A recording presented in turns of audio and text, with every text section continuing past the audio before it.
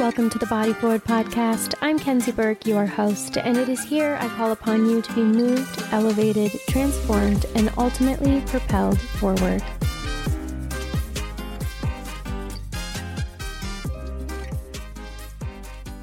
In this episode, I sit down with Mary Spirito, also known as Ritual and Routine on Instagram. She's an intuitive healer and a master coach. This conversation is so damn good. She is such a fiery, passionate, strong woman, and I feel like our energies really match and align. I felt very connected to her the entire time she was speaking, and I love everything we spoke about. I really love how bold and real she is, and I think that's why I felt so connected with her, because she just goes there in the beginning of this episode, and that's how I like to roll too. I love it blunt. I love it real. Let's just cut the fat and get down and dirty. And we get there in this episode. We talk about Mary's experience healing psychedelic trauma. And beyond that, we talk so much about the nervous system and nervous system regulation. We talk a lot about contraction and expansion. And I've really been loving this topic lately. And I've been using it a lot in my own life, and specifically through the lens of finances and just learning about, when we contract and when we expand open. And expanding open is opening our hearts, opening our chests, and contraction is contracting and putting our chests down and arching our shoulders. I've been really diving into contraction and expansion in the lens of money. Like, how can I be open and how can I expand open versus contracting, because money is a intense subject and a lot of people contract around money. But I also really loved how Mary spoke about contracting and expanding in this episode. We talked a lot about going through trauma and going through hard times and who you get to become on the other side of that. And I love being able to look at hard, tough times, traumatic times as opportunities for growth. And it was just so nice to be able to have this conversation with Mary, and really inspired me to continue to use these tougher times in life to get to the next level. We talk about so much more in this episode, specifically of how to get yourself out of the muck, getting yourself through dark and morbid times. And the energy that's just in this episode is upbeat, talking about some heavy shit. And I love that. So now I'll let you dive in. Mary is phenomenal.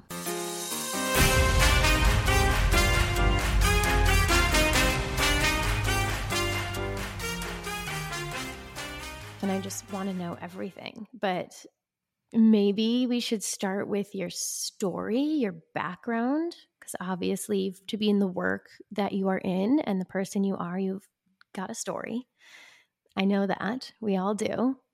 So would you start with your background a little bit and what brings you to who you are right now? My background is... It's very interesting. Of course, everyone's background, everyone's origin story is quite interesting. And I think for me, it is a longer story. So I'm going to cut it short and kind of bring it down to the bare bones as possible. But I originally came into this healing space out of necessity. Whenever someone asks me, how did you get into the place where you are now? I'm like, well, it was really for my own healing. I think that's the answer for a lot of people who work in healing. Why are you doing what you do now? Well, if you're going to hold space for people, and if you're going to hold a presence that can be very, very deeply compassionate, but also very deeply confronting, you have to have some motivating force that goes beyond just, this is my job. So for me, coming into the healing in the way that I do it now, I'm a multidisciplined healer, meaning that I have many different tools in my toolbox. And the reason why I have so many tools in my toolbox is because I had been through multiple contractions. And when I say contraction and expansion a lot, because I don't like to say, I don't like to refer to things that have happened in my life as with like such heavy connotation, even though at the time they were very heavy. So for me to put a term like contraction suggests that it was sticky or it was contracting me, right? But a contraction can also, in that molding experience of being contracted on, it molds you, it changes you, foundationally as a person. So although maybe the experience of the contraction was painful, who I became after the contraction, I could provide a lot of reverence for what happened during the contraction. So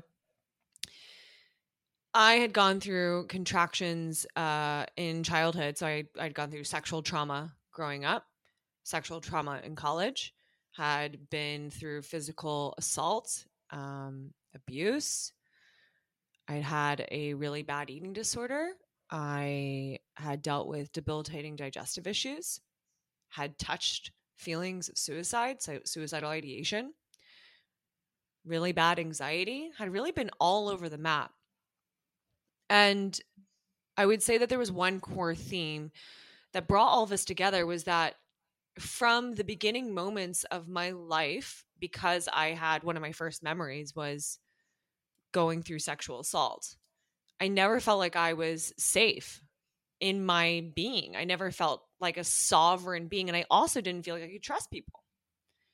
So it was really hard because I think from the beginning, I don't have any reference. I didn't have any reference point to truly understand what it felt like for me to feel safe and sovereign in my body and in my life. So in order to deal with that, I masked. I tried really hard to reconcile the circumstances just by pretending like they never happened. At that time when I'd first encountered the first sexual assault, I didn't know, I didn't have the infrastructure because you're a kid, you don't really know what's going on. I'm really starting this one off with a bang, right? I Right love it. here to the That's what I'm here for. I didn't have a frame of reference for what was happening, but I knew that what had happened was bad.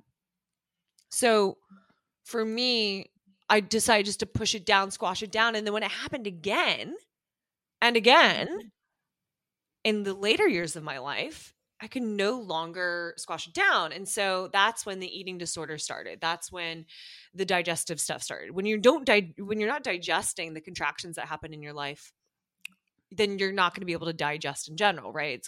That's when your digestion goes. I mean, I think, yeah. Whenever my digestion's off, I'm like, oh, there's something big in my life that I am not processing. Because your body, there's no flow. There's nowhere for it to go through. Exactly. And it's so beautiful to have that awareness too, to see where the different physical places in the body, how they correspond to what's happening in our life, how intelligent the design of the body really is. So the digestive issues, the eating disorder, I mean, I felt out of control in my life. So what did I do? I was controlling my body. I was controlling my food, all in an effort to get myself to be a size so that I could feel like I was worthy of being safe, of being loved, of being accepted. So I got to a point in my journey outside of college where I was so debilitated by the weight of the traumas that had opened up over the course of my life that I'd gone to a point where I was like, okay, I'm either going to end it or I'm going to figure this out. And the initiation of figuring this out was yoga teacher training. So how old were you? Just for 21. Okay. So you're aware. You're young and aware. Yeah. Oh yeah. I think also throughout college, I was pursuing medicine. So I knew I wanted to be in healing of some sort, but I always thought, well, if you go into healing, you become a doctor. And then when it came time to go to medical school, I was like, no, I really don't want to do this. So I pursued research instead. So I worked in neuroscience research, and then I worked in cancer research. At the same time, which everything, it's so interesting now how like my science background really has helped me immensely in the work that I do now. But alongside that track was then becoming a yoga teacher because I realized I knew my patterns, beliefs, and behaviors. I knew what was wrong. Like, I have really good pattern recognition. I recognize that the disordered eating was related to the control aspects because I felt out of control because what had happened in my life, but I didn't feel better. It was all intellectualized. So to bring it into the body and actually play it out in the body and understand that was a huge leap in favor of my opening and my integration. And so then I go along this path of just honestly trying on different modalities, breath work, NLP, neuro linguistic programming, emotional freedom technique, plant medicines. I mean, I've worked with it all. And all of that is all well and good. To be able to have this massive toolkit of like 15 modalities of healing is freaking great. But at the end of the day, what it really comes down to is how present can you be? Can you not be professionally warm, but can you be genuinely warm? And genuinely warm means that you are showing yourself in each moment. You're allowing your clients, you're allowing everyone, anyone that you're stepping in to a space with, to truly see who you are. And that requires a lot of awareness, a lot of reconciling any places where you feel in lack, limitation, and separation, of unworthy of sharing that space or unworthy of having your truth held and seen, so that you can be fully there with that person, so that everything else in the now moment is finding spaciousness, is creating room, so that the depth that I'm able to hold with someone is great. And in that moment, it's not that I'm the medicine or that my authority is the medicine. It's the space, it's the presence. That's the medicine. And giving it a moment to be there. Exactly. Yeah, I really, really resonate with that in itself, because there's so many amazing tools like the breath work and the plant medicine and all these things that, again, they've assisted me too. And I love them for certain times, but the biggest breakthroughs and those moments where you can really get to the core is when it's you in space with you, being held by another person, facilitated, or just with yourself. And it's just phenomenal what is there when you go deep enough to find her and that. Yeah. And to hold the intimacy of being able to look yourself in your pupils and see that all of what we believe that we are, the illusion that we've created for ourselves, is simply that. And at any point in time, we can timeline jump into a different version of ourselves, and we can expand into more of what we are. It's what do we desire to be in that moment? What is the most authentically expressed us that can show up in that moment? Yeah, and where did we lose sight of our course and our track? I've been doing a lot of this work lately, especially since I just moved here with someone very wonderful. And, we keep getting back to the age of 14. And then when I'm in the womb and being able to visit her, right? And find that moment where, oh, that's where everything shifted for me. And that's where I've now been choosing, these things have recycled, or I've felt these same ways. And being able to see her and choose a different story and forgive her for not knowing that was happening. And we all get into survival mechanisms and survival mode. And I think so much of what you're saying too with your story, something happens to us, for us, it happens to everybody, and then our trauma response to that ends up being a huge pattern for then what we attract, how we operate, what we view as safe. And just being able to undo that and find that point and realize it's a story that we get to choose is incredible. And I'm just so grateful that we're having this conversation and you're even going there, because this is so present in my life as well. And I think for anyone listening, it's just so important to know that how much power we all have within us, and how we are in the driver's seat at the end of the day. And there's so many tools and modalities which are amazing, but you really got to be able to be with you and find those cores. Totally. Be with you. And that's such an interesting idea, right? The witness. And I love that we're having this band. And because I find myself also wanting to be curious about what's alive for you with that. If that's Oh, for sure. Yeah. Let's just go back and forth. I would love to hear what's been alive for you with that specific mentality, because I've been grappling over the past, and this is just my mind. I have a very existential mind of like, of this idea of the game. So of the witness consciousness and the player consciousness. And so you speaking to your recent move, you've created a lot of shifts. You've entered into your Saturn return. You're going into this, you have arrived in Austin. You're now like rooting down. How is that alive for you? I mean, I am really locking into and letting go with love of it's really a feeling that continues to play out a reality in my life. And I've had this kind of where I can blame my exterior for my results, right? And I can want people to give me a chance, and I can think that the world is against me. And this started really when I was 14. This whole Mm. like, people are against me, the world is against me. And so it created this huge, I mean, I got my period at 14, and I just like, my feminine went out the door. I was like, I just remember breaking up with her fully and creating this just very strong exterior, this kind of masculine, I've got it, but with a lot of pain. And I've been tracing it back lineage and lineage from lineages and what I've been holding with that. But I've kind of lived in this duality in my life where I know what's possible and I know who I am, and I'm holding on to constraints and beliefs from before me. And so it creates this like friction and this frustration.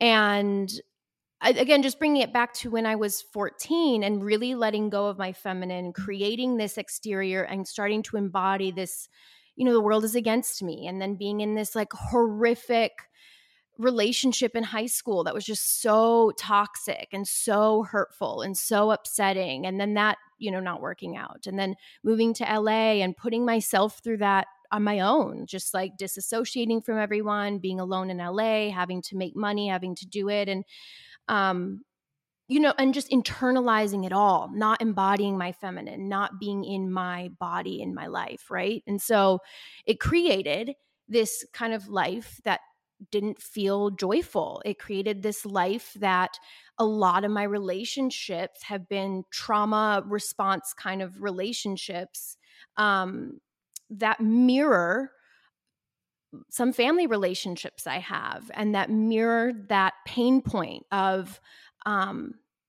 you'll give me a chance, so I'll attach myself to you, right? But not trusting myself, like not giving myself a chance and believing in myself, because I'm very powerful and very capable.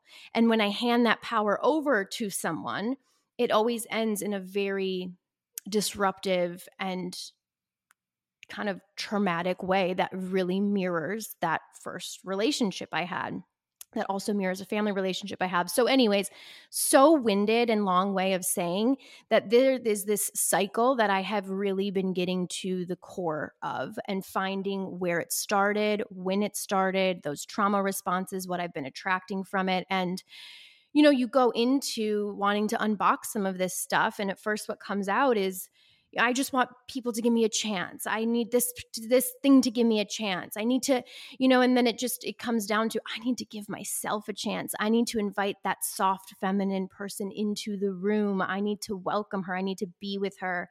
And I need to give myself a chance, because I've created a lot in my life kind of with half believing in myself, and created a pretty extraordinary results for that.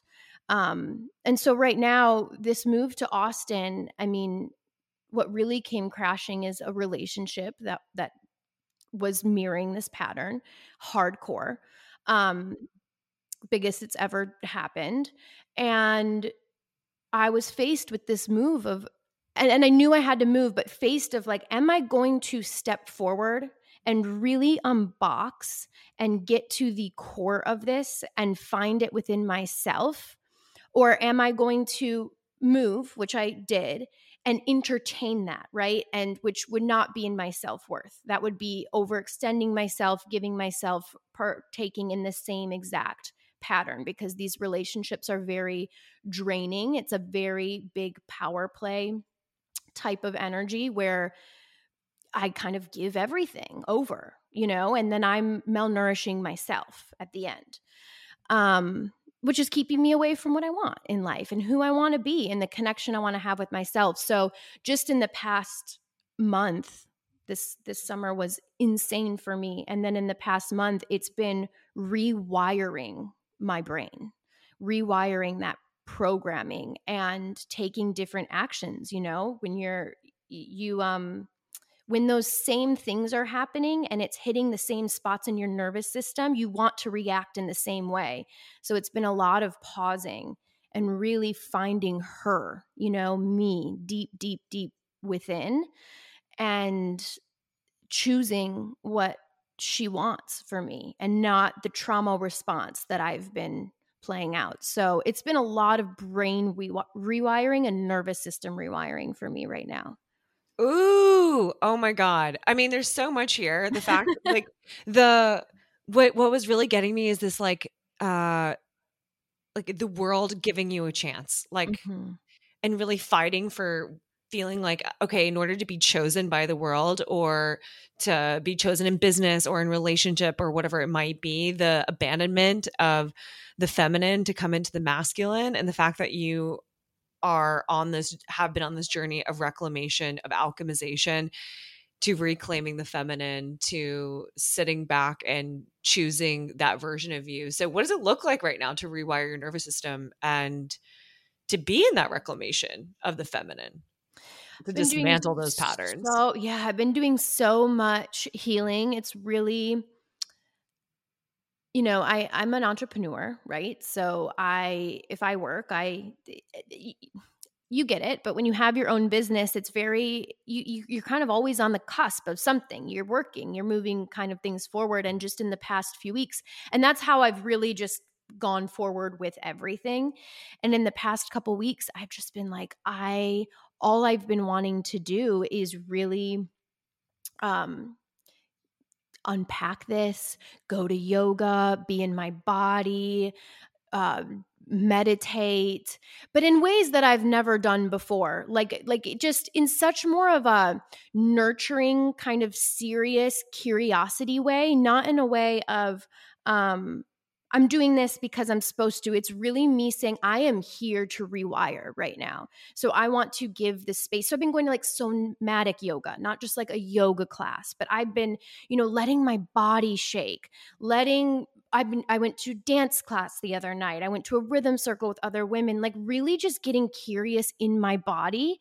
And just being there for her and very aware. So, like I said, there's been this situation going on in my life with someone and with some work stuff, and just not being super reactive, pausing in between how, I'm going to transition this. That's been really big, like giving breathing space, not being super in my masculine, like, I'm going to shut down, I'm going to do this. And even with work, like it's, I'm such a creator, so I'm always creating something. And I've been really honoring my space. And that's something that's a huge shift for me, is I will create and I will force. So I did something with my clothing line this summer. I put a collection out that I didn't really want to do. And I didn't want to do it. It was not my brand. It was not my identity. Didn't come from me. And I had raging anxiety all summer. I mean, crippling. I've never experienced it before. And I was so in it with some other things going on that I couldn't see why. But when I got to Austin and I was able to zoom out, I just felt like I'm reclaiming my power. Like so long ago, the days where someone's going to tell me what's going to work for my clothing line, I'm owning this. This is me. I do this. Someone tells me you need this for your website. You should do this. Sweatpants sell better. Don't do this. This isn't going to work. This is expensive. And I will listen to people and get so far from my core, my center. And then I wake up and I'm like, I don't want to sell this. I don't want to put my name on it. I have anxiety. So a huge thing that I've been doing is pausing with just throwing stuff out there and making a promise to myself that I'm not doing that anymore. I'm really going to connect, create, and put out what feels true for me. And that's been part of taking my power back and choosing myself and not the world, right? Because I'm doing these things to some degree because I want people to choose me. So if someone tells me that sweatpants are going to sell better than the dress I want to make, then I'm letting them choose me. I'm not choosing myself. And so my big thing right now is these just giving myself space to kind of heal with curiosity. Like I said, somatic yoga, breathing, inviting her in, connecting to when I lost her at 14 and saying, you can come in, it's safe, and being with her. But then also taking my fucking power back and cutting ties with things and really saying, that's not me. I do not want to do that. And owning my power in that way, which I think is that beautiful masculine energy that I really do embody, but I haven't been channeling it in for her.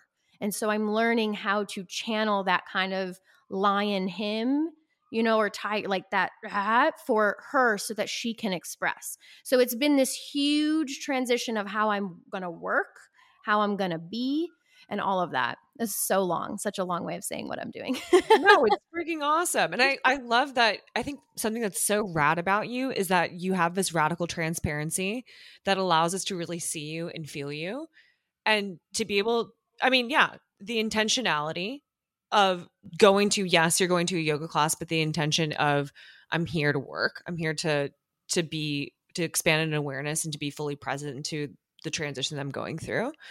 To that spaciousness, that pause. Oh my God, that pause is somehow both the easiest and the hardest thing to do, to take a beat, to back it up and be like, okay, what do I actually need when it comes to response here?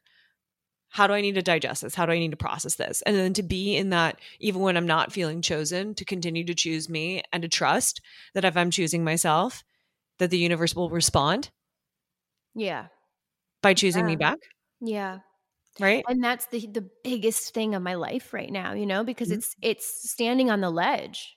I'm going to totally trust, and even with myself and even with the things I put out there, just really trusting that, it's everything that needs to drop in is going to drop in when it needs to. And I am not going to push past my nervous system anymore. Not going to do that. Mm. And that has been what has gotten me into this pattern, is trauma response. So I push myself, I push my masculine, I push and I execute, execute, execute. And that's not who I even want to be as a creator anymore. It's not who I want to be as a woman, as a lover, as a mother. I really want that balance and harmony. So this has just been such a time in my life where I've really put my foot down with myself, and I'm making deep, deep, deep changes for me and no one else. And yeah, finding a lot of comfort in myself, more so than with other people, which is really good. Mm. What are you believing in order to be able to take those types of actions? Because that's pretty, sounds like you're doing a lot of foundational changes where you had to go through, you did an inventory of, it sounds like people in your life and also family, going through an inventory of your relationship with your business, going through your relationship with the place that you were living, and then to look at all of that and ground in and make changes so that you can really invite in the reconnection of with you fully, and also owning the places where you maybe fractured some integrity with yourself, not on purpose, right? But in order to be in acceptance or love. Yeah. What have you been believing? Like, what helps you? What are the beliefs, or what are like the fundamental things that you stand by that help you to take these actions? It kind of goes to what you were saying, but sometimes you just have no other choice, and I got to that place. I got to that place where I had no other choice. And when you get to that place in your life, and I'm sure everybody reaches it at some point, and you're like licking the ground on your knees, and you don't know how you're going to do it. You don't know how you're going to get through the next day, or like even if you want to. Those are dark, morbid thoughts. And I had them, and I had never had them in that way. And it just there's no choice. I never want to feel that again. I never want to be there again. And that's everything to me. I don't want that. I do not want that. And I don't think I need to live like that. I don't think you need to live like that. I don't think anyone needs to live like that. I think that, those moments come and you never forget those moments in your life. And that was enough for me to just, I got to do this. I got to make these changes and these shifts. Thank you, pain teacher, for showing me my mind virus. Yes. Thank you Wow. so much. Radical. Amazing. And to be like, and you can feel in your voice and the texture of the way that you're delivering this, like how you've been through this. I mean, this is like typical of everyone, but like to be consistently going through these initiations and to be in an initiation that's like super alive, where you're in it and you're creating those changes and you're doing what you have to do in order to be fully present with your wants, needs, and desires. And I know it seems like with you iterate super fast. Yeah, my friend who's an astrologer, he's like, you are an A+ student, because I will and that's something I love about myself. I'm here for this journey. And some of us are. I call us the chosen ones. We're just born and we're here for it. I am always going through an initiation. And the thing I've learned is, once I went through a very big initiation and I dropped everything. I dropped the career, I dropped and then I had to rebuild for a year. And that was enough to be like, hey, you go through initiations all the time. You got to also learn how to still make money, still not drop everything. You can't just like leave your house for a year, which I did. I really had to, and am learning how to be in an initiation and be able to show up to the ability that I can. And then when I'm through that initiation, I can show up on that next level. And but I always am like, I will learn before it happens. I know something that's going to happen before it happens, and I'm already integrating the lesson. So I'm here for it. And that's part of why I'm here. And I am really learning and have learned how to accept that, because I was born and I was just like, initiation. Yeah. Totally. Do you feel the same way? Tuning forks. Oh, 100%. Mm-hmm. I think that's really the only way that you can reconcile going through the initiation is the why. Because at certain points, you're like, this is kind of ridiculous. What's happening here? This is both two things. This game of life that we're playing is fucking awesome. It's brilliant, super cool. It's Technicolor. And at times I'm like, what is going on? Yeah. How is this possible that I'm going through this set of circumstances? It doesn't really make a lot of sense. It's a fantastic adventure. It makes a great novel, but it's interesting, And then of course we get in the comparison game sometimes where I'm looking around, I'm like, huh?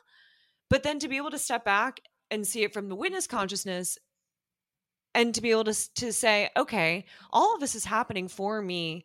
Maybe it's happening in a catalytic way because that's the path. That's the path that's chosen, that we chose for ourselves, that you chose for yourself, that I chose for myself, is to go through these rapid initiations, to be rapidly expanded, to acquire wisdom that maybe the level of 30, 20 something, I feel like when you live many lives within one in a very small period of time, it's this interesting, like, I feel both very playful in this game of life. And also I feel like I have downloaded lots of wisdom because of all the different initiations I've been through that I'm so grateful for, even if while I'm in it, I'm like, what is this? This is intense. Yeah, and when you come out on the other side and you see who you become through that one, I live a life where I look back 3 months ago, or I listen to something, or I see a photo of me, I'm like, oh, whoa, that's crazy. I feel so different from that moment. But it can also really help when you start to gain that perspective, because I would say the initiation I went through this summer was the most brutal I have ever gone through, but not many people knew. I would see a friend, they'd be like, oh, really? But you're crushing it on Instagram. And I'm like, yeah, I just have an unwavering strength that, from all the initiations that I've gone through, where I can do both. I'm not, I'm hurting, but I can do both. And I think the more you go through those initiations, the more at the same time, half your brain can be like, it's not that serious, because, this is just life and we get through it. And it helps each time that I go through it. I know that, okay, it's going to pass, just like everything does. And the sun's spinning, the planets are spinning, and it ebbs and it flows. Yeah, and to feel that witness of, okay, this is just a part of it. This is a part of the game. It's an interesting part of the game that I'm experiencing right now of my life. And it's teaching me something. And thank you for teaching me something. And although interesting and sometimes painful, the pain is really beautiful as well. To be expanded, to be cracked open so that you can hold more is such a blessing, even though in the process it can feel difficult, right? And it's being able to find more tolerance and to be able, I love what you're saying about still being able to be in the world of the world while being through it. And I think that also takes a level of ownership, a level of transparency to be able to say, like, okay, I recognize that this is something that I'm going through right now, and I'm not going to retract from the world, which I have a really hard time with. Yeah, I do too. Yeah. And sometimes, though, especially with work and stuff, your survival, you have to. You Yeah. have to still show up. And something that has really helped me is just making two buckets of like, okay, I'm going to show up to the level that I can. I'm going to show up. I'm going to keep this part private right now, and I'm going to show up from a point that I can, that I've kind of got down, that I feel confident in, that I can do.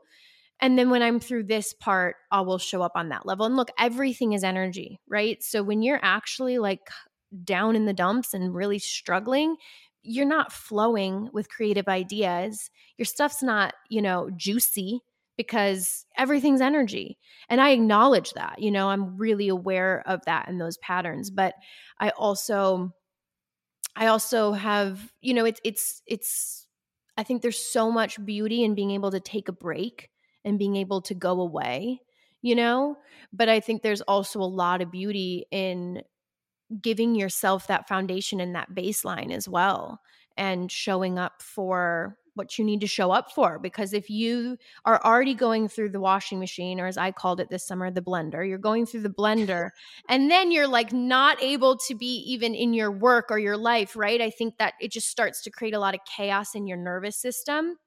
So really learning how can I container this, create space for myself, and still be somewhat in the world, so that when the blender stops blending, you don't come out and you're just like, oh shit, which I've done before. Literally, I threw during COVID, I got rid of everything. And then I got through it, the initiation, and I was like, oh, I'm back. Oh my God, I got rid of everything. Why did I do that? So that was enough for me to know I will never do that again. It's so interesting. It's like the dance between, okay, the seasonality, which you're also saying there's a lot of wisdom in that, and also compartmentalizing. It sounds interesting, but to be able to say, I'm going to be of the world, and I'm also going to create the space intentionally so that I'm being able to hold both. Yeah. Yeah. Have you had recently a very pivotal moment in your life or time in your life? Oh my God.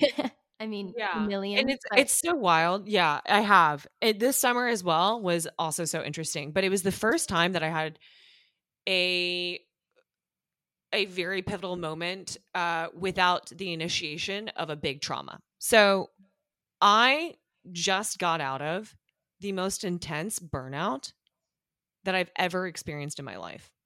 I took a sabbatical of around 2 months. And about like 2 years ago, so November of 2021, I went through this. I was working a lot in the medicine space, and I was working with Bufo, which is 5-MeO-DMT, a toad venom. And I had this psychedelic trauma. And we can go into that if you want. Yes. So is this before you got into the work you're doing now? No. Oh. I had been in the healing space for like 7 years when that happened. I was already deeply entrenched in my work in healing Oh, wow. when that happened. Yeah. Like I had like literally right after that happened, I threw the biggest retreat of my career. So Whoa. it Okay, was wait, can you go into this story? totally, which doesn't, yeah, let's go into this story. I was like, the burnout is like its own entity, but this story is I feel like this initiation that I've been writing over the past 2 years. The most interesting part about being in this space, which I think when you accept that you are an agent of the universe, which is what I think you are as a healer, like I'm not really healing anybody, I'm just a tuning fork, and my life becomes the template for the work that I'm doing. So I feel like I accept a set of circumstance that I go through that then helps me to expand, to crack open with each little, and it can be something really small. It doesn't have to be something massive. But each time I'm cracking open to hold more, I'm gaining some sort of space, or I'm gaining some sort of tool or tuning fork so that I can allow it to be a blueprint for someone else. So, okay, this story, what happened with the psychedelic trauma, I was already working with as a trauma healer and coach for a number of years. I had programs. It's like basically what I'm doing now. But I was very heavily involved in the medicine world. I was working a lot with ayahuasca, and then I started to work with Bufo. And for those of you all who don't know, Bufo is, as I said before, it's 5-MeO-DMT. It's a toad venom that you work with in ceremony, and it is one of the most strong psychedelics that exist. DMT in itself is a really strong tryptamine. So to I'm like, where do I even start with this thing? So my first experiences of working with Bufo were really amazing. I would work with it in a ceremonial setting. I really adore and still do adore the person who I worked with, who is a really incredible medicine woman. And the circumstance, I think sometimes we're very quick to blame people in circumstance when things go awry, but she was a very beautiful medicine holder. And my first few experiences with Bufo were really amazing. What's really interesting about this medicine is how quick it works and how quick you're out of it. So truly, you go into the ceremony, they give you the toad venom, which you smoke. So it's crystallized, they put it in a pipe, you do a prayer. It's all, of course, everything that I'm saying is done in a very intentional ceremonial setting. And then within moments of smoking it, 1, 2, 3, you're everything and nothing at the same time. Whoa. Your body ceases to exist. And it can be a very beautiful entry for some, or it can be a really difficult entry where you're fighting against this ego death, because that's what it's simulating. It's simulating death. It provides this ego death. So you can either backdoor the ego death if you feel really comfortable allowing and accepting it, which sometimes is going to come organically, and sometimes it's going to be quite difficult. Or the ego death is there, and it's something that you grapple with, is this feeling of your humanity, your that finite aspect of our game, the ultimate end of our game, to feel that and touch that and experience that. I mean, that brings you into a level of self that is unknowable until you experience it. And the beautiful thing about Bufo is that it takes that default mode network. So just getting to some of like the more scientific part of it, it takes that default mode network of your brain, which is responsible for your fight and flight response, which is responsible for, that fight and flight response that sometimes gets out of control with anxiety and depression. I won't say out of control is probably not the best words, but sometimes it creates contraction where there could be more ease. So to be able to have that taken offline, it's like rebooting the computer. And it gives you this really beautiful lens shift of your reality. So you go through the computer reboot with the ego death. And then within 30 minutes, that's for one dose, you come back into your reality with this euphoric, loving oneness. A lot of people call it the God molecule because it can feel like you're meeting God, that you're tasting what it feels like to be so deeply connected to yourself, to the universe, to all that is. So my first experiences were incredible. And then I went through an experience where I was wanting to participate with this medicine in a different way, where we were looking at what it would look like for me to start serving this medicine. And we decided that I would do multiple doses in a row. So to really have a deep, extensive journey, which to do multiple doses in a row isn't really, and I don't want to say like typical or not typical, because I think it's just really dependent on the person, your tolerance, your nervous system, the architecture of your foundation, whether you have a very sturdy, it's like, have you loosened the roots in your experience? Do you have a meditation practice? Do you have a journaling practice? Do you have something for self-inquiry? Which I have all of those that I practice. And this is my job. So it's something that I would say that my foundation, I thought, was something that was very malleable to touching different planes of my reality and to testing my experience. So we did multiple doses in a row so that I was down for around an hour and a half to 2 hours. So what that would look like would be I took my first dose, and then when I started to come back into consciousness, I would take another dose and go back in, and then another dose and go back in.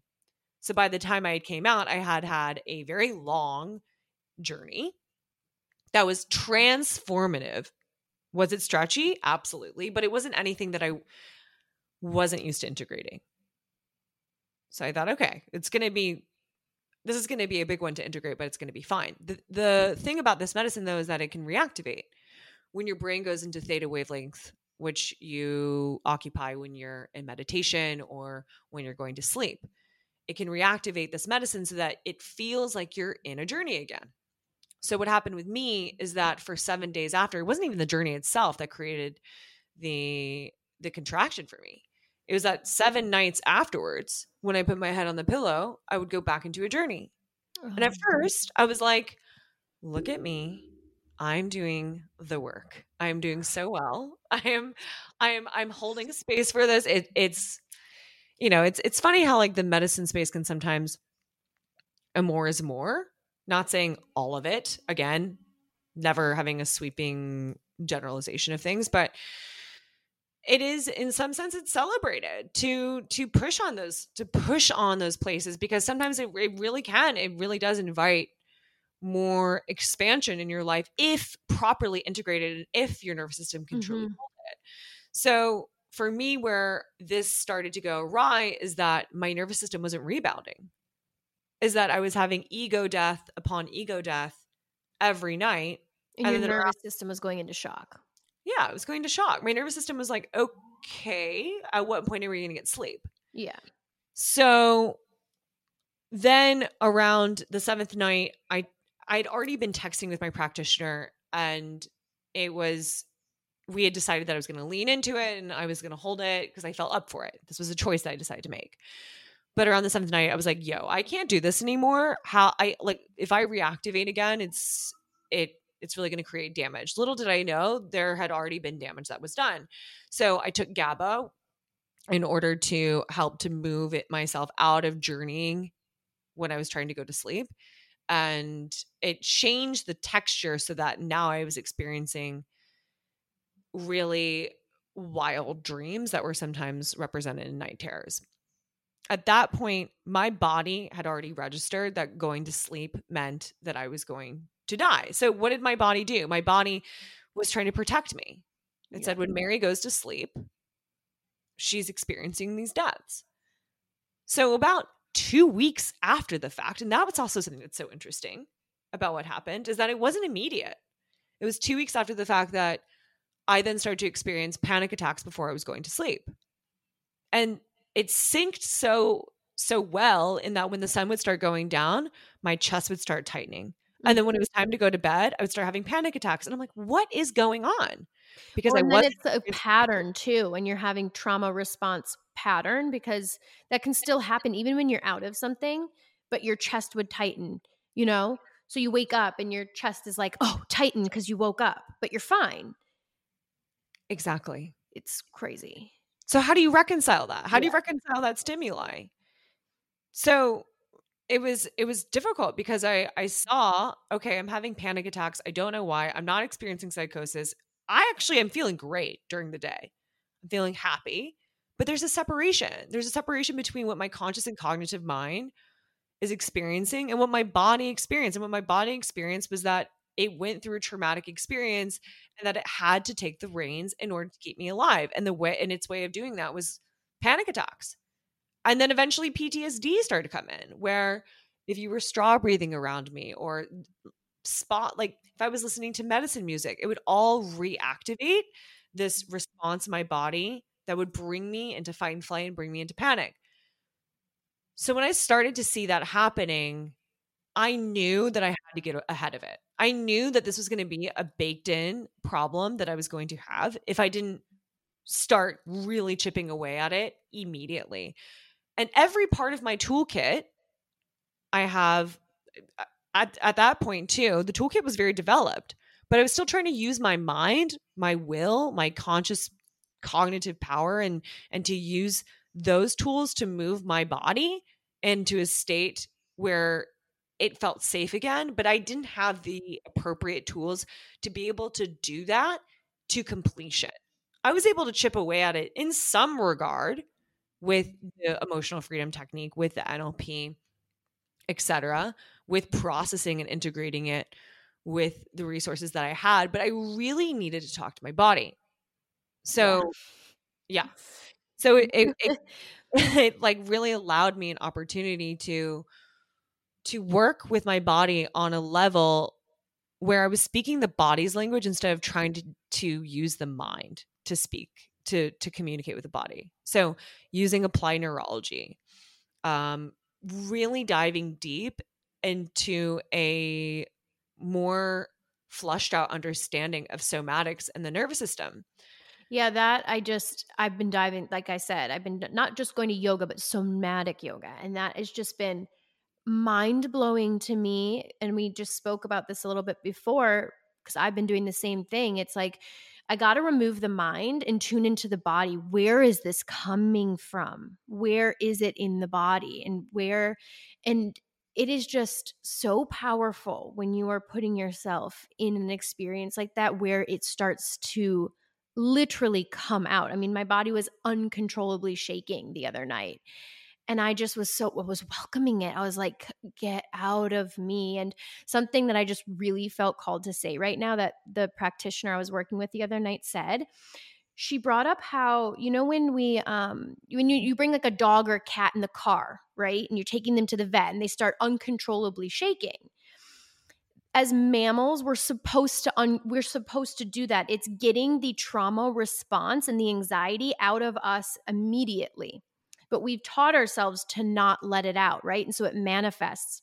Anyways, I just thought that was so fascinating when you said using the body and getting it out of the body, because that's just been such a aha moment for me since she said it the other night, and then I experienced it. Because as I experienced it, I literally felt that trauma leaving my body. And just Mm. even what you said about the chest tightening at a certain time, I was really dealing with that this summer too. And it was crazy because I would just be having a totally normal, fine day. And the second the clock struck a time, and then it turned into this war and this darkness. Like, I don't want it to get dark. I don't want to have to go to bed. I don't want to do it. But we are safe. We are fine, but there's something in our bodies that's triggering that. So anyways, just had to reflect back to you. Keep Yeah, no, going. that's so beautiful too that you identify with this experience and that this resonates with you, and that's so true. Like the conditioning that exists here and the disconnect between our minds and our bodies. We are not, I mean, we view ourselves, especially in this modern society, as this like neck up job, when that's not the case. Yeah. We have these beautiful vehicles, like what you said, that are very intelligent and processes for purging energy, like shaking, movement, vocal toning. Isn't it interesting that when we're angry, we want to make a sound? When we're sad, we want to make a sound. When we're happy, think about how funny laughter is. Yeah. That we just make these like weird, loud sounds when something really feels yummy for us. Like it's amazing. It's all purging. It's all transmutation of energy. And we're not using it enough. I went to a rhythm circle the other night with 20, 30 other women where for 4 hours we sang, we danced, we made noises. It wasn't, I mean, we made primal noises, and I felt for days after that like I had one of the biggest releases of my life. And I wasn't, sitting or doing plant medicine or doing something where I'm like, I'm going to, transform myself. I just went, I signed up, I wanted to do it. And it was so powerful. And again, we need to use our bodies, our voices, and trauma, anxiety, all of that is just unprocessed emotions stuck in our bodies. And to be able to do that I like how you're pointing out that the container wasn't necessarily this container that was designed for trauma release, but because in community you've created safety and you were using sound and you were using all of these things that we've had when we were living in a more, I would say, like village type society that we'd been living in up until the Industrial Revolution, really. To be able to invite that back in, knowing that you can have these releases, you can have a transmutation, you can have an alchemization. Well, I'm using all these big words, but you can have healing at any time. At any time. It doesn't need to be, they're all containers. Even just sitting with a friend and laughing your ass off is some of the best medicine and some of the best release. Ever. Yeah. Yes. So that was my, like, I would say, given all that had happened in my life, up and I thought that I had arrived at a point. It's so funny how we think that we have some sort of I've given up saying that. I've done it. Yeah. I've done the trauma stuff, check. And then when this happened, I was like, oh my God, what is going on? And how that brought me to my knees. And this foundation that I thought was so sturdy, I was like, my business is good, my relationship is good. No, it in a way. Are you in a relationship now? I'm not. No. Did that change your relationship coming out of it? 100%. Yeah. Because it totally changed my lens on life. I was like, life felt very delicate. And that really scared me. My views on death, my views on the delicacy of life. Life is so interesting in that it is both so durable. And then when you remember our humanity, it can kind of, it brings in this existential angst that I really had to work with and understand and digest. But it cracked everything open for me. It shifted how I went around my business. It shifted my friendships and my relationships. It fundamentally changed my views. It really changed me as a person. So I can't help but to think it's so interesting. Like hindsight is 2020 because when I went into that ceremony, I felt great. Mm-hmm. When I went to that ceremony, it was crack me open so I can hold more. That was my intention. And you got exactly that. Like over the knee, cracked open. And then now to see that everything that I learned through that experience allowed me to be not only in even more alignment with myself and what I actually truly want with my life. Like it gave me so much more clarity, but it also gave me templates to deepen my work as a steward in this world. As a tuning fork. Coming not out of it, but out of it, right? What did that look like? And how long was this process? So I had my last panic attack June of 2022. Okay. So November 2021 is when it happened. Okay. Panic attack started 2 weeks later. And it was a really intense process. It went in 2 waves. So I was able to get to a pretty good point with my toolkit on my own just by taking all stimuli out. I'm very grateful in that I had a very beautiful understanding of the nervous system at that point because I'd worked in neuroscience. Like I had this whole biochemistry background to understand, okay, this is what's happening with my nervous system. I need to take out the stimuli. I need to take out music. I need to really be have these boundaries up around who I'm communing with. I need to stop work. So I did all of that. I nurtured my nervous system. I got as much sleep as possible. I did all of these things to help myself along, but I was afraid that I had created some chemical damage because of how strong my reaction was. So I had gotten to a point where it was really good masking. I would say that I definitely chipped away at the symptoms that I was experiencing by holding myself in such gentleness and compassionate inquiry, but eventually it got to the point where I needed to invite more people to support me. So I then brought on a psychedelic psychiatrist. I brought on someone who works with applied neurology, Elizabeth Kristoff. I speak about her all the time. Applied neurology, which I think we see emotional freedom technique, is a technique that exists under the umbrella of applied neurology, but applied neurology is using different applying different techniques using the hands in order to stimulate different parts of the nervous system while working with the subconscious and conscious mind so that you can rewire the body to respond to different inputs with different outputs. So to respond differently. And for me, that changed the game.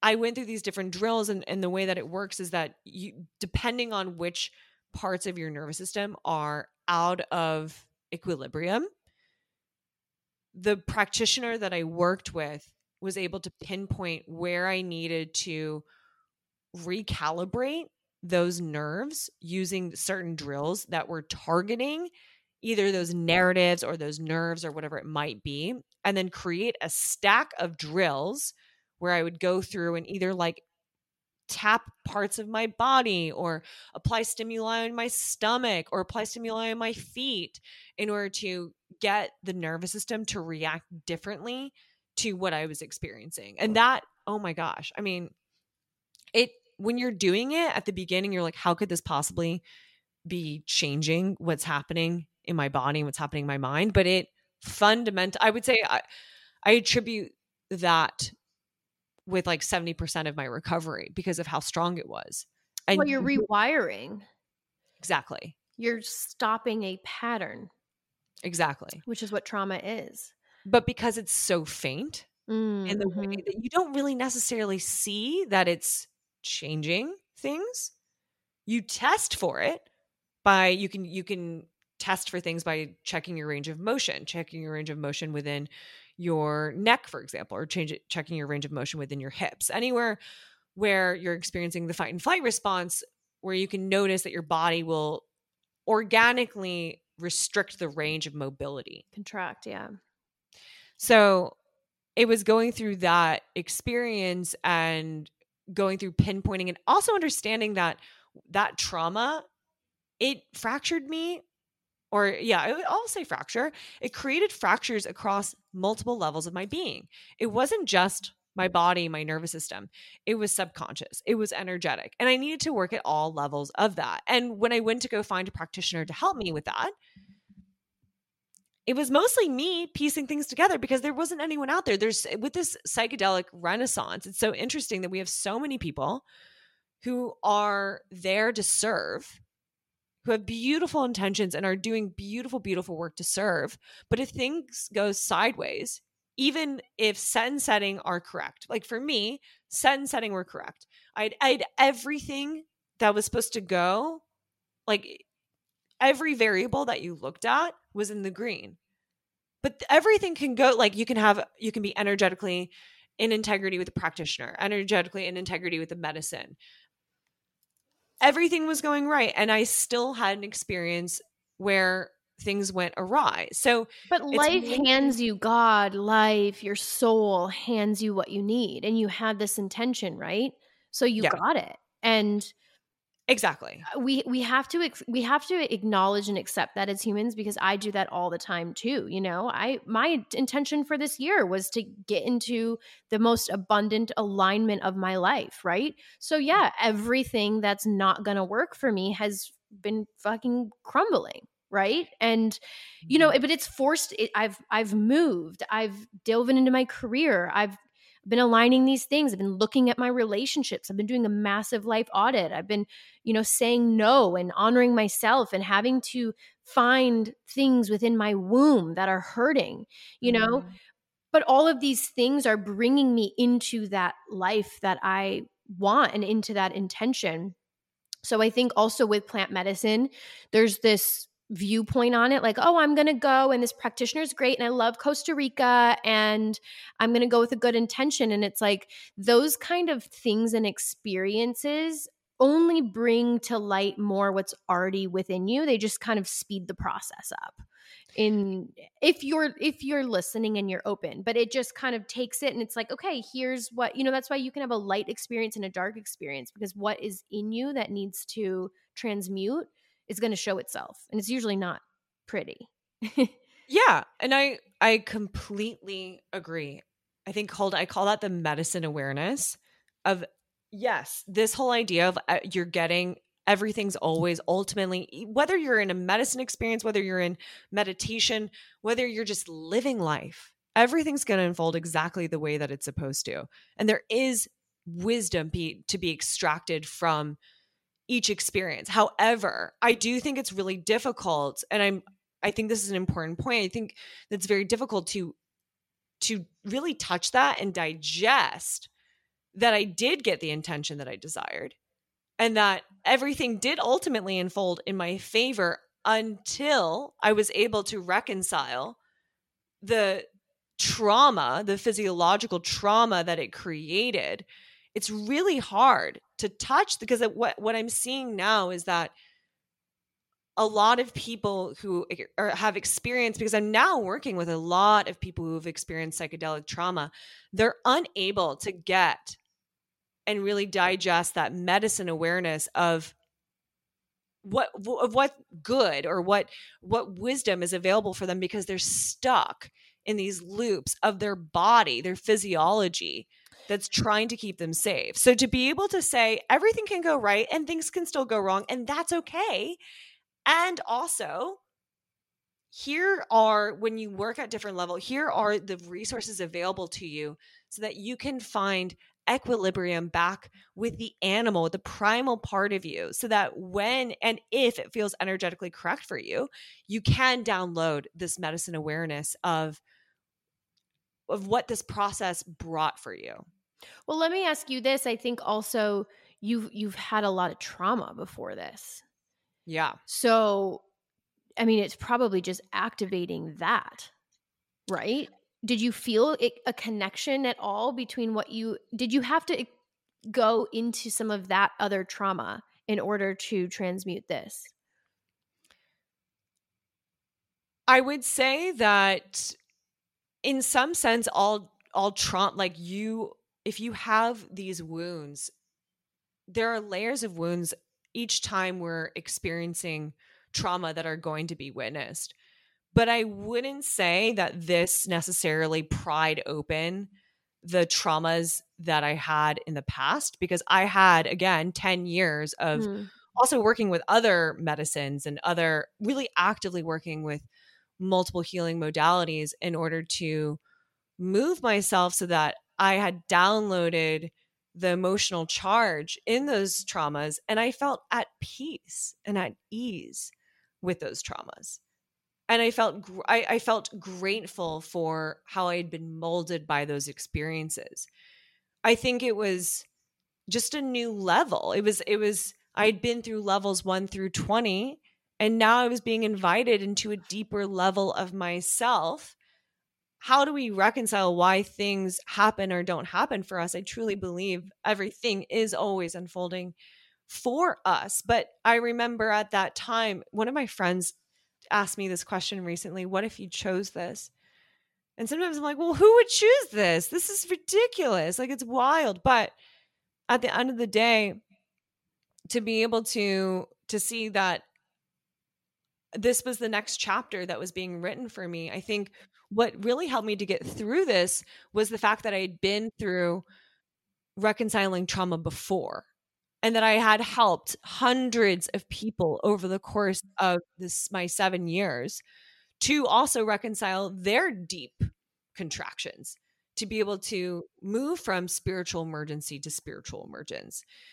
So to say, oh, this is a wild experience, and also I know this is not my end, but there are moments in time where it really did feel like that, where I really did feel like I was brought to my knees, where I was having panic attack after panic attack, and I was like, I don't know if I can do this anymore. Mm-hmm. I felt really sad and shameful and guilty, and those were new emotions that I had to deal with. Is I'm here supposedly supposed to be stewarding this, and a part of me really didn't feel an allowance to be a human being going through this process, because I was supposed to be stewarding other people through it. And so to have a lot of compassion and remembrance that I'm still going through my own human experience, and to be able to take a step back to fully be with myself in those new layers of this new animal, that I think was mostly what it allowed me to visit was a true trust in everything unfolding exactly the way it's supposed to, a true trust in my body,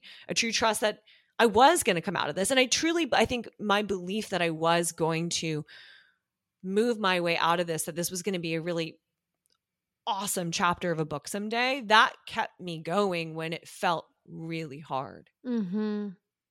And that's the hardest part, because when you're in those moments in life, you just feel you don't understand how it could change. Mm-hmm. Totally. It's hard to feel that it could change. Yeah.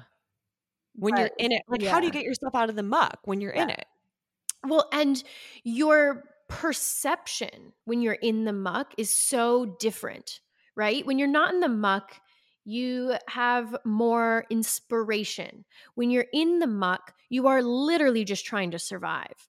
So it's very hard to think of, how can I create beyond this survival moment? And that, I think, for me, when I'm in that time, and I've been in those times, that's the scariest part, because it feels so morbid. But then when you get through it, it changes what you believe is possible. We can get ourselves through anything with our human bodies. We really can. And that's what I'm so passionate about. And I think, I feel the same way to what you were saying about, I teach this work and I have that guilt all the time when I'm going through something, but also that we're all growing, and we're all getting new lessons, and that helps us be able to serve to the next level, because we all go through the same things. I think that something I've noticed is sometimes I can be ahead of things, and I go through it, and then a year later everyone's going through it. And I'm like, wait, I can speak on this, so just being able to hold that perception is helpful. Totally. Trauma's trauma. Like, every contraction it's all relative to what we're experiencing. And to be able to that witness consciousness is what we're really speaking about, is like, when you're in the muck and you're playing the game hard, and it's feeling difficult, what do you do? What do you do when it feels like when the world is collapsing? And even if like, at that point, I felt very confident that I was going to resolve this, but I had a background that was really supporting me. So what if you're someone who's experiencing this, who maybe doesn't have the foundational aspects, or doesn't have this great self-trust, how do you code switch out of that? Oh, that's the most important thing in life. Yeah. I mean, that you really learn 80-90% of what my life is dedicated to is my baseline. Because when you're in the muck like that, right, you're experiencing, truthfully, yes, it was a long time, but for you, it wasn't even a year. I went through a fucking move. I got myself to Austin with, panic attacks, right? But it coming out of it, it was 6 weeks of really intense darkness and panic attacks and all that. But I had a baseline. I knew, like I said, the whole time I'm pulling out my tools, the entire time, so that when you come out of it, you're not naked. You're not just what the fuck just happened and what do I have now? It's like, no, I got my baseline. I have my tools. I have my routines. I have these things that support me and my soul.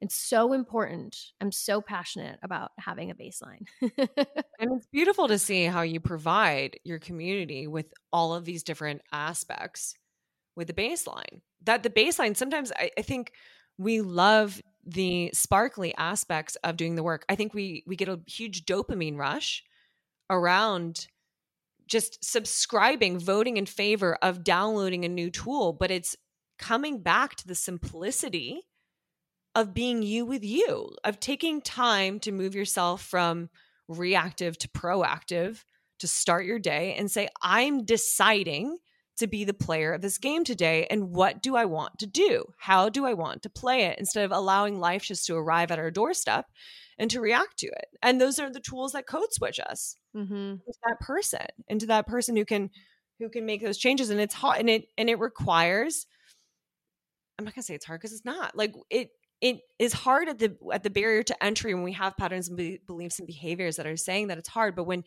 we actually get into it and we drop ourselves, even if we're fighting ourselves the whole time inside of a meditation, knowing that that's what the meditation was about today, was being with the resistance, was being with the stickiness. That's what the journaling was about today, was feeling like you didn't want to do it, because sometimes it's going to feel really good. Sometimes it's going to feel really boring. And being in the boredom and still maintaining it so that when you go through those places of great expansion and great contraction, you're able to hold that with this witness. You're able to hold that and allow yourself to integrate it at an even deeper level. Foundation that has the space for it. I've been ending every journal session in the morning with, who do I get to be today? And some days I don't even want to answer it. And those are the days that I'm like, I have to answer that question. What did you say for today? It's just so, I just write down all the ways I'm going to show up today, and it works. Because if I have a moment where I'm resisting something, or I don't want to be that person that I said I wanted to be, I remember, I'm like, no, I get to be this person today. I get to be creative. I get to be curious. I get to be calm. I get to be graceful. And it's so powerful. It's so powerful to answer that to yourself. And because you get to make a choice. Who do I get to be today? Even if your nervous system is out of whack, even if things are happening to you, you still get to choose who you get to be. 100%. How do you, when your nervous system feels out of whack, say like you were to wake up this morning, or maybe you did, I don't know, but your nervous system was feeling a little out of it, what do you do? Yeah, that was yesterday for me. It just depends. Some days I'll try to push through it until I can't. So I'm kind of at the place where if I'm not really great with my nervous system, sitting down and trying to work is just not the vibe. I'm a creative, so it's just a waste of time for me. But I just get in my body, and I don't sit in it. And that's something that I've really changed recently, where I've always gotten in my body, but some days I would let the day have it, kind of, and do the bare minimum. And then I'd want to go to bed early. And I've not been doing that now. I've been taking a long walk, getting a massage, going to a yoga class.